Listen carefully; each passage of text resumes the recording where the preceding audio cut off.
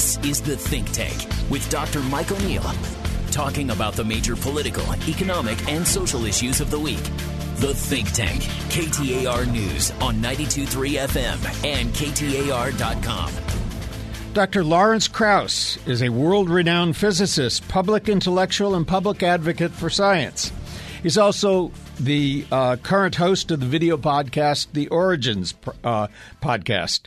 He's been a Think Tank guest several times, and one of my favorite guests ever. It's been almost 2 years. I checked it since you've been here. Welcome back. Wow. Time sure flies. Yeah, I really enjoy being here, so it's nice to be back. Especially since we've been all kind of embargoed at home. Yeah, no, it's nice to actually physically be somewhere. In fact, it's the first time I've been back in Phoenix for a little while and traveling, and which is always an interesting experience. You do your podcast in a home office? Well, sometimes we have a studio here in Phoenix, but I actually do it at home, which is now, by the way, in Canada, and film it there. Sometimes we also go to where people are.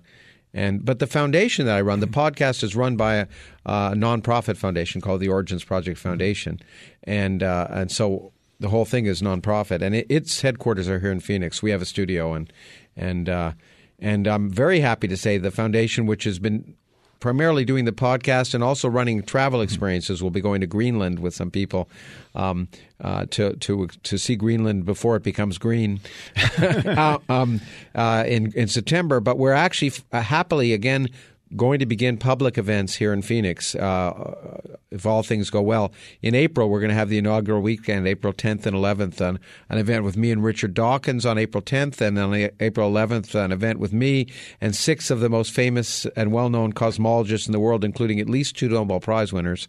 And so I hope people stay tuned. They can go to the website, www.originsprojectfoundation.org to look, and tickets should go on sale. It'll be at the Orpheum Theater. Tickets should go on sale hopefully by the beginning of March. Well, good to see you in the flesh. Yeah, we did this show remotely for about a year and a half. Oh, wow. And it was kind of okay, but not quite the same. Yeah, it's the same way I feel about the eyeball. Yeah, I mean, I do a lot of our podcasts by Zoom, but it's always nice to be in the room with someone. I felt the same way about teaching, too. You could teach when you do those things, and I know a lot of my colleagues have been teaching remotely. It's not. I can't help but think, and probably get a lot of flack for this, that the remote teaching is just not the same as in class teaching. Teachers have told me that they don't feel their kids are getting it quite the same, and of course there is also, they note, a wide difference in the extent to which kids can adapt to it. You need. Some of it is the technology. Your kid needs to have a quiet space. Not all of them have that.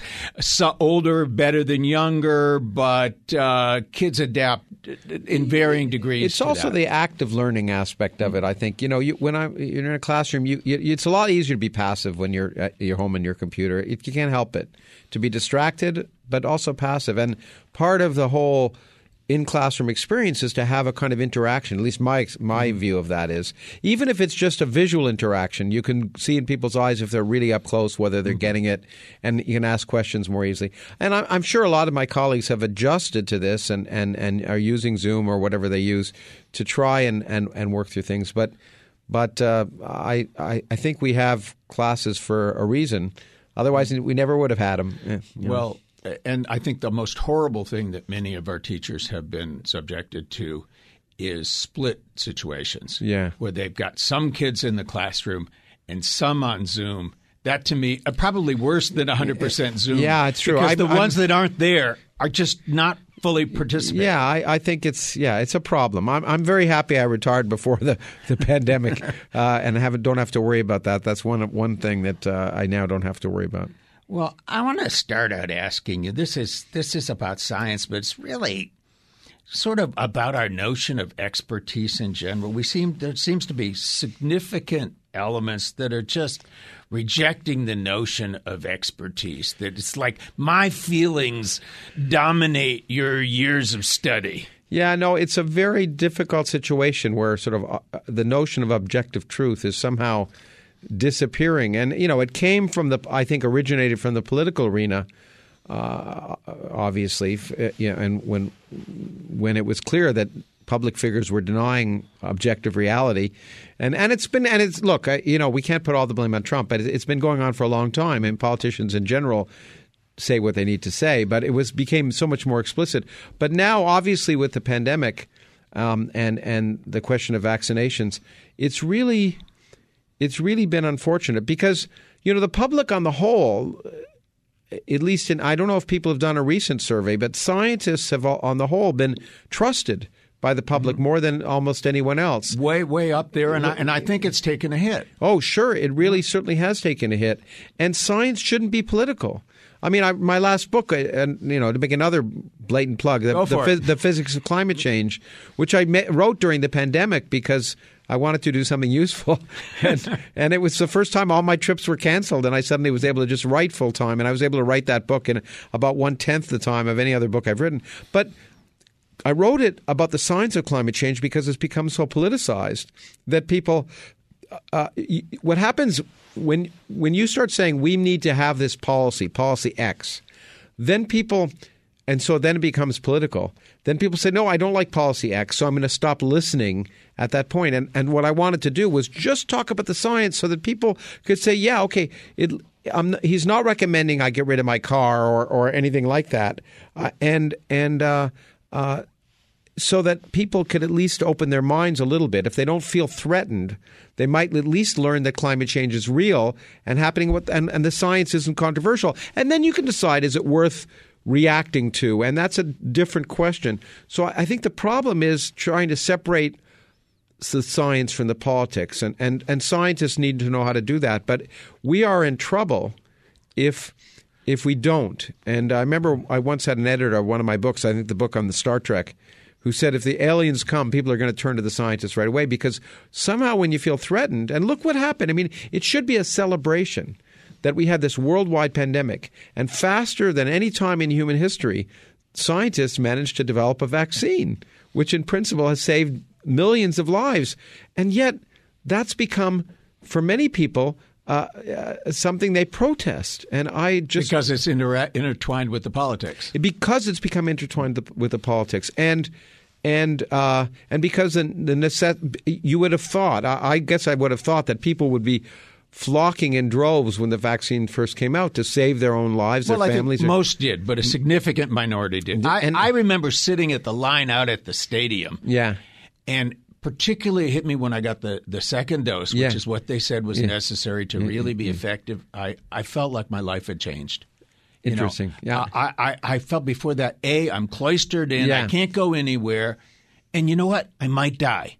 Yeah, no, exactly. And I felt like that had been lifted. It was just this, kind of what I got is, okay, I might still with Omicron, you might get it, but look at who's in the hospital. It's unvaccinated people. Yeah, I guess I felt that way after the booster because I realized that, I have a number of friends who've had the boosters and also gotten COVID after that, and in fact, my daughter did, and she barely a cold, and the point is, it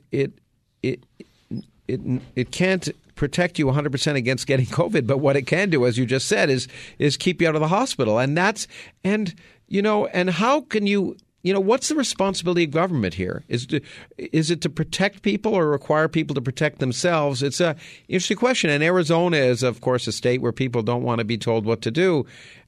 Let me give you an example of where I'm coming from because it's probably going to turn off a lot of your listeners. Anyway, I see people riding motorcycles without helmets, okay? Now, they're going to die if they get in an accident. And on the highway with a motorcycle. And sure, they should be allowed to kill themselves. But the problem, there are lots of other problems for society if they do allow themselves to kill themselves, including everyone else's insurance goes up. So should there be a social contract in which we have a collective responsibility to try and ensure that other people's safety, well-being, as well as ourselves? And it's a tricky. And you can make valid arguments on both sides, I think. And it's not a new thing. Seat belts. Exactly. Smallpox vaccinations. I mean, there's a long list of That's these. The point. Exactly. It's even more than that.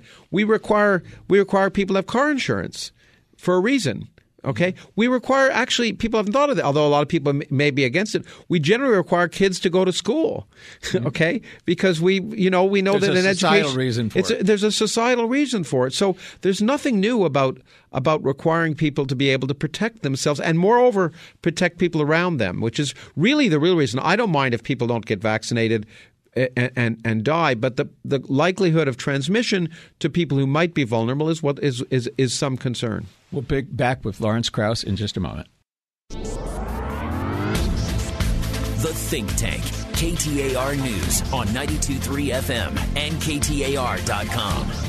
We are talking to Dr. Lawrence Krauss, physicist and public intellectual. We were talking about the vaccine. I want to tell you an argument that I heard. This is an argument that says, you see, these scientists don't know anything. We were told that if you had the vaccine, you couldn't spread, and now they're saying you can. And I'm saying, wait a minute. My understanding was until Omicron developed, basically, you didn't. If you had the vaccine, you didn't spread. Now there's a new variant, and it behaves differently, and it does. Well, look, the point is nothing's 100%. Vaccines aren't 100% effective. They're not 100% effective at protecting you or stopping transmission. What they do is they reduce the numbers. They reduce the probabilities, just like wearing a mask does, and so.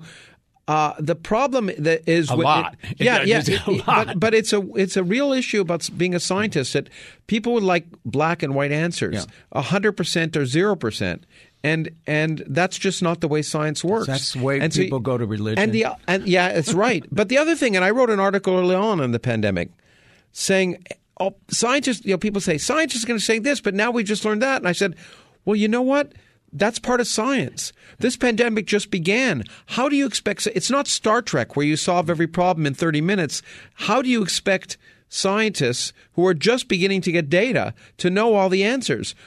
When we get more data, we'll learn how to better deal with this, and our answers will be more reliable. So understand that science is an empirical discipline, and it takes time. And to expect to know everything about a pandemic in the first 2 months is amazing. The fact – as I say, it's almost unbelievable for me that within a year we knew enough to be able to create a vaccine that was safe.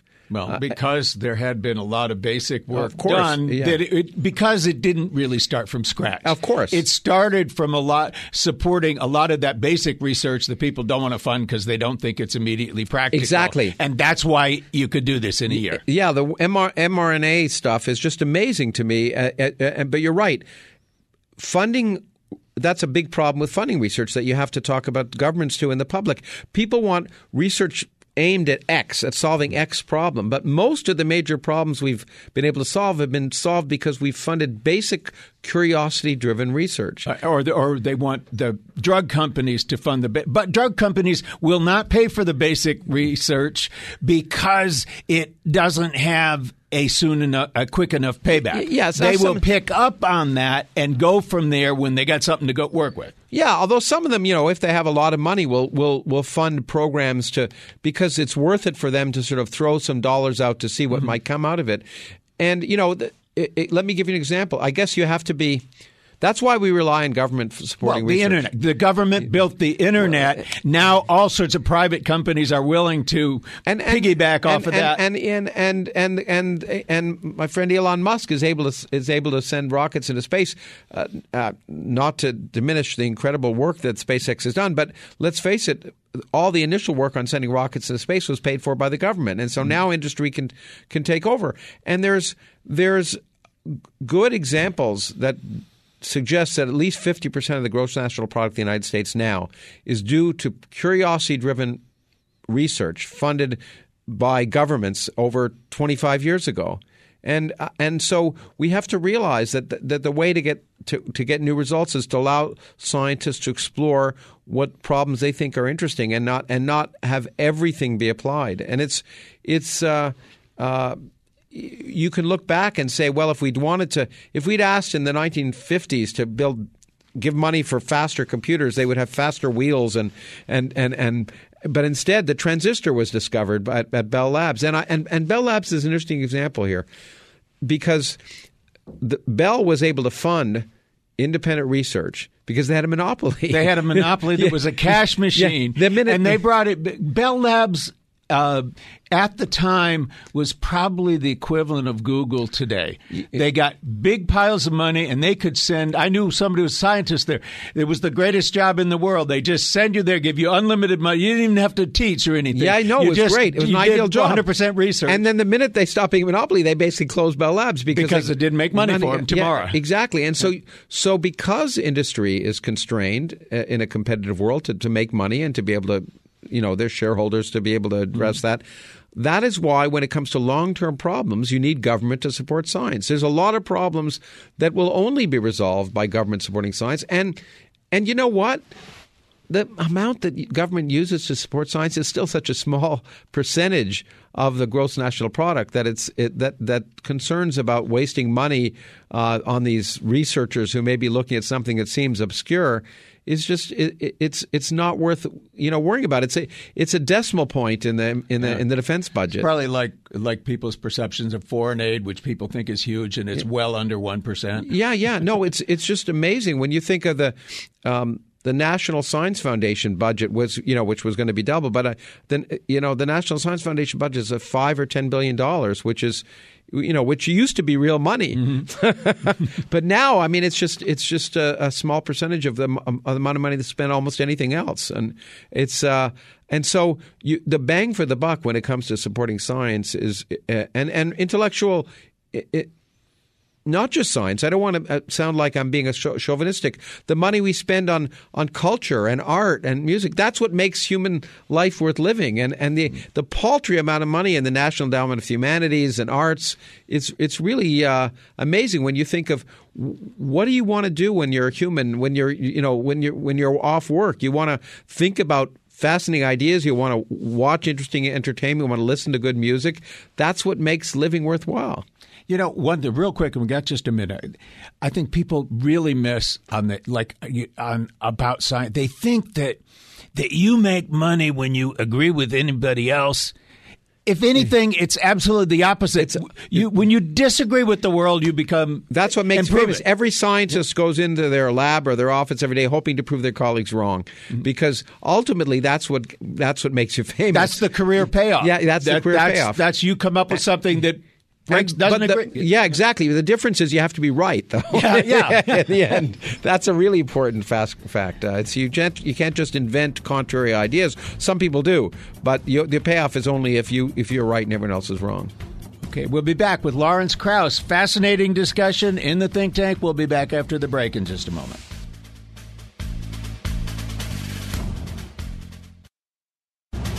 The Think Tank. KTAR News on 92.3 FM and KTAR.com. We're back with Lawrence Krauss talking about science and related issues. Acceptance of science, I guess.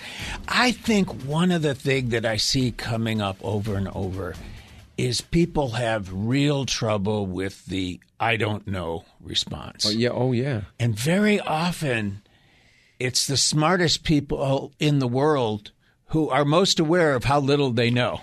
It's really hard to say I don't know, and I wish more people would say it. I wish more teachers would say it and more parents would say it. It's also, if you're a scientist, by the way, and you're asked a question by an interviewer, it's really hard to say I don't know. You want to give them what they want to hear. Yeah. But I don't know is probably the most important thing you can say because it means you could learn something. If you're a parent or a teacher, and a kid asks a question, I don't know. Hey, let's try and find out what the answer is together. We'll discover it together. But you're right. The fact that people expect scientists to often know everything right away, and with absolute certainty. And the great thing about science, believe it or not, is that there's uncertainty and that we can quantify the uncertainty. We can say, this is what's likely to happen, but you know what? I have a 2% uncertainty or 5%. And that may be important to you or not. And so this notion that science is exact, but at the same time inexact. Okay, it's because we've been able to, in certain areas, like my own fields of physics, be able to measure things to 7 decimal places. But that means we know if something weird's happening in the 8th decimal place, that tells us it's something significant. And so the I don't know aspect is something that is a central part of science because, in fact, it wouldn't be worth doing science if we knew everything. In fact, I actually am writing a new book. It's called The Known Unknowns. It's just but the things we don't know about the universe, and it's fascinating to realize that we don't know everything, because that makes, for me as a scientist, that makes it worth getting up in the morning, because I'm literally certain I'm likely to be surprised that day. But if you want certainty, I guess that's why you go. That's why religion is there. Yeah, absolutely. Religion gives you a certainty, which, of course, is one of the reasons why religion is false. But because we're not certain about many things, and I understand that people crave certainty. I mean, I understand that they want that it's a sense of comfort to believe you know exactly the way the world's going to work. And science comes as close as we can get. But you know what? Science and nature, I often say this, and this is particularly important nowadays in times when when education is being confronted in many ways. I used to say the purpose of science, but I'll say now the purpose of education in some sense is to make you uncomfortable. Because if you're always comfortable, you're never if you're within your comfort zone, you're never being challenged to learn new things, to discover areas where you might be wrong, and you might have to revise your thinking. And so this notion that you should always be comfortable is, in my mind, unfortunate, because an important part of life is realizing you're wrong and realizing the world is different than you thought it was, and that can be exciting instead of something to be afraid of. And the unknown, Richard Feynman once said, the famous Nobel Prize-winning physicist, he said, I'm not afraid of not knowing, of living in a universe that I can't understand, because, it's exciting to be thinking about, to not understand things. So it's really a matter of your perspective.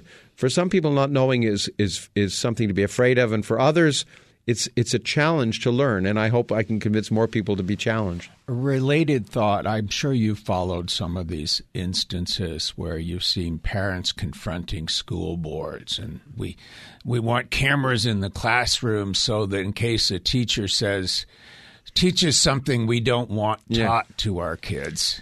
Yeah, no, I have a hard time with that in general.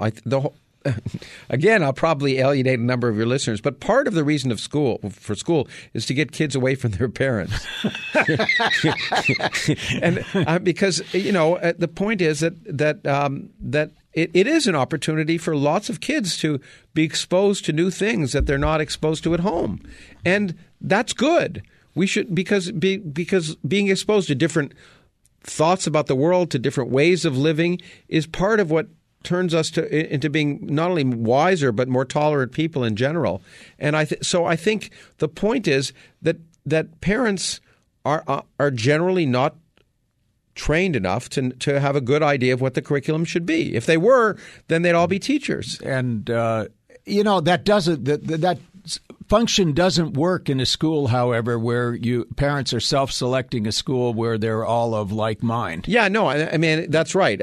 Or self-selecting somebody to listen to. I mean, that's the problem. We're all living in echo chambers, too many of us nowadays. But you're right. If you select schools because they don't challenge what you want your kids to learn, then you're doing your kids a disservice. In fact, I once said, and I'll say it again, I guess Richard Dawkins and I both had said, I think in Ireland, that in some sense religion is child abuse. And what we meant by that is notions of God and spirituality are deep issues, very deep questions. And to expect a 3-year-old to be able to actually digest those issues intellectually as opposed to emotionally is really inappropriate. If you should wait till the right time for kids to be able to address those issues. And similarly, expecting kids to never be able to understand anything outside the house is to also be some kind of abuse to them, because you're not giving them the opportunity to learn and the opportunity to discover that maybe you as a parent are wrong. And that maybe something you thought about, whether anything, whether it's a 5,000-year-old Earth or the efficacy of vaccines might actually be wrong. And then you can have an interesting discussion with your kids and maybe learn from your kids. Just like as a teacher and as a professor, one thing I used to love about having graduate students is that there's this change that takes place from the beginning of graduate school where they're learning to the end of when they're getting their PhD when they're teaching you. You know, I can relate to. I'm still working through some of the trauma of Catholic school. Well, you know, and I think a lot. I know my first wife was Catholic, and she was experienced that trauma, and I think. But, you know, it's interesting. It depends. You know, the Jesuit tradition, of course, is a little bit different. That's almost they get in trouble with the Pope all the time for being heretics. Yeah. They're the thinking folks. You know, and you know, if there's anyone still listening, I have problems with the Pope for a number of reasons, including this Pope who looks like a kinder, friendlier version of the same thing, but it's still the Pope. Has often said, hey, you know what? Too much questioning is a bad thing. And that's an awful thing to say. You can never ask too many questions. And questioning things is something we should all be doing all the time when we're listening to me or you or listening to our favorite echo chamber or listening to politicians. But, you know, questioning is different than denying. Hey, the question is saying, hey, that doesn't sound reasonable. Let me try and understand the answer. Let me look up a variety of sources to see. And that's really what science is all about, is having ideas and then constantly testing them. You know, that science is a part of what we should all be doing in everyday life. That's why I think it's so important for people to understand it. It's a process. It's not that I think everyone should understand physics, but the process of science, of learning how to prove yourself wrong, of testing, of looking at multiple sources, all of those things are an essential part of being an educated human being and being a good citizen as well. I would make the distinction, and I think it's the important one. Don't be cynic. A cynic rejects everything. Oh, they're all lying to me, right? Exactly. That's a cynic. That's bad. Skeptic is good. Let me question everything that everybody says and see if it holds up. Exactly. And I think to be skeptical, be a healthy skeptic. Now, clearly, we can't all understand everything. So we have to turn to sources who in some sense we can trust, but we can tell if we can trust them by at some level. You know, if I trust a biologist talking about biology more than I say I would trust a lawyer talking about biology. But at the same time, I have to ask myself the question, if the biologist is saying this and it seems strange or disagrees with my own experience, I better check to see if that person, you know, if that what that person's saying is true. So we all rely on quote unquote experts, but we should still be prepared to question what we hear, while at the same time recognizing that experts are experts for a reason. They're not. It's not that scientists are right. It's not that what they're saying is incontrovertible or unquestionable. It's just recognizing that that there's a difference in science between authorities and experts. In science, there is no authority. There's no one like the Pope who's infallible. Everything is subject to question. But you can be a scientific expert, which means you've studied this and you know a lot about it, and you might be worth listening to. And the other thing that I think people can fall into is this thing about that 1%. Consensus is when like 99% or something like that of scientists agree. There is always that 1% who's out there of people who are highly credentialed and degreed, and they're just off the reservation somehow. And you know, they can sound very reasonable, but you know, you'll never get 100%. Absolutely, and it's not a democracy. Okay, science is based on what works, and if it works, you go with it. And you're absolutely right. I hate when people say 98% of climate scientists think that or that, because you're right. There's always going to be a tail. I've spoken. And you're right; they sound reasonable. I've talked to journalists. There's a Flat Earth. They're a Flat Earth Society. There was a meeting of this Flat Earth group which had something like 300 PhDs at this meeting about a flat Earth. I mean, give me a break. But so you can find a PhD to say anything, and so don't look at science sort of for democratic. It's not as if 51% of scientists vote. If you're looking for the one person who said something that you want to believe, if you go that way, you'll always find them. Exactly. And that's part of the problem with journalists, too, because they always, you know, when I used to talk about alien abduction, there always seems to be two sides of something. But as I say, the great thing about science is one side can be wrong. Yeah. There's not two. Yeah. First of all, sometimes there's many sides. Yeah, sometimes many times. And sometimes there's really only one plausible side. Well, more importantly, with science, we can say not what's right with 100% of certainty. It's 100% certainty, but we can say what's wrong with 100% certainty. We can say the Earth isn't flat. Mm-hmm. The Earth isn't 6,000 years old. We can say that with 100% certainty. We can't, there may be things at the forefront of science that are questionable and subject to controversy. So it's great. One of the reason science progresses is we can get rid of the bad ideas, and that's great. And that's what science is set up to do better than anything. Exactly. Is to cast out stuff that you know isn't true. Exactly, and to learn how to realize when yourself, to question yourself, to learn what isn't true. And like Sherlock Holmes once said, you get rid of all the things that aren't true, you might be getting to the truth, and that's what science is all about. But the easiest person to fool is yourself, and so science also provides a mechanism to try and get over your own biases. And that's probably the hardest thing to do, and as a scientist or as a human being, because we're hardwired to have biases. When we return for a final segment, you alluded earlier to your most recent book. I want to ask you about that. And specifically, I want to ask you the question, do we have reason to believe that some of the issues we have with climate change, there will be a technological revolution that'll get us a lot closer to a solution, given that political solutions seem to be tough to come by? When we return with Lawrence Krauss, final segment in just a moment. The Think Tank, KTAR News on 92.3 FM and KTAR.com. We're talking to scientist Lawrence Krauss about his most recent book, or at least tangentially related to that. My question is this. We have kind of a war over climate change. Uh-huh. You've got people who are concerned about it. You've got others who deny it, most of whom seem to have some vested interest in, this will cut my oil business or whatever. But the problem is that the solutions that currently exist, for the most part, involve a substantial amount of pain. We're going to... Hear me out, and you can we're going to have to either pay more for energy or change this or restrict our behavior. Yeah. And the question is there a technological, if not solution, at least is there technology on the horizon that seems likely to make this less painful? Well, let me say, when it comes to climate change, and again, I want to stress that my book was about trying to explain what climate change is all about, and not talking about political solutions. I think it's important to understand what the problem is before you start discussing policy. But the problem isn't a technological one. I think we have lots of technological possibilities. The problem is a political one, ultimately. If we cannot politically encourage the world to go on a route that cuts carbon emissions, then there are technological solutions that may ameliorate some of the near-term problems of climate change. But people should realize that there are issues there.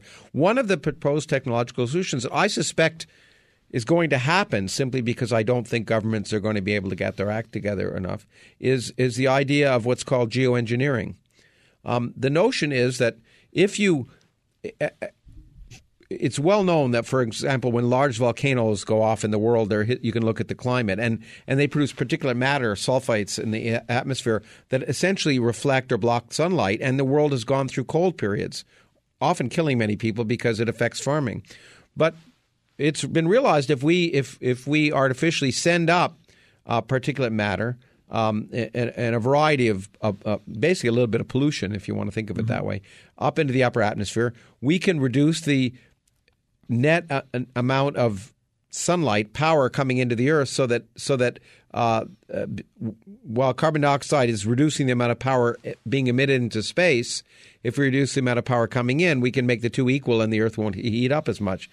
So that's a solution that's potential. But the problem is we don't know all the other side effects. That was my question. There's usually a consequence somewhere else. Now, I was a real opponent of geoengineering when that was first proposed, but colleagues of mine who are more expert climate scientists than me have told me one interesting thing.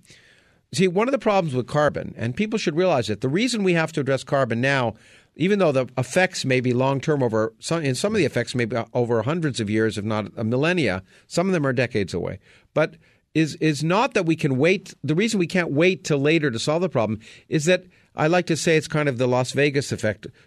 When it comes to carbon, what happens in the atmosphere stays in the atmosphere, and the carbon that we put in the atmosphere, that carbon abundance will stay there for more or less 1,000 years.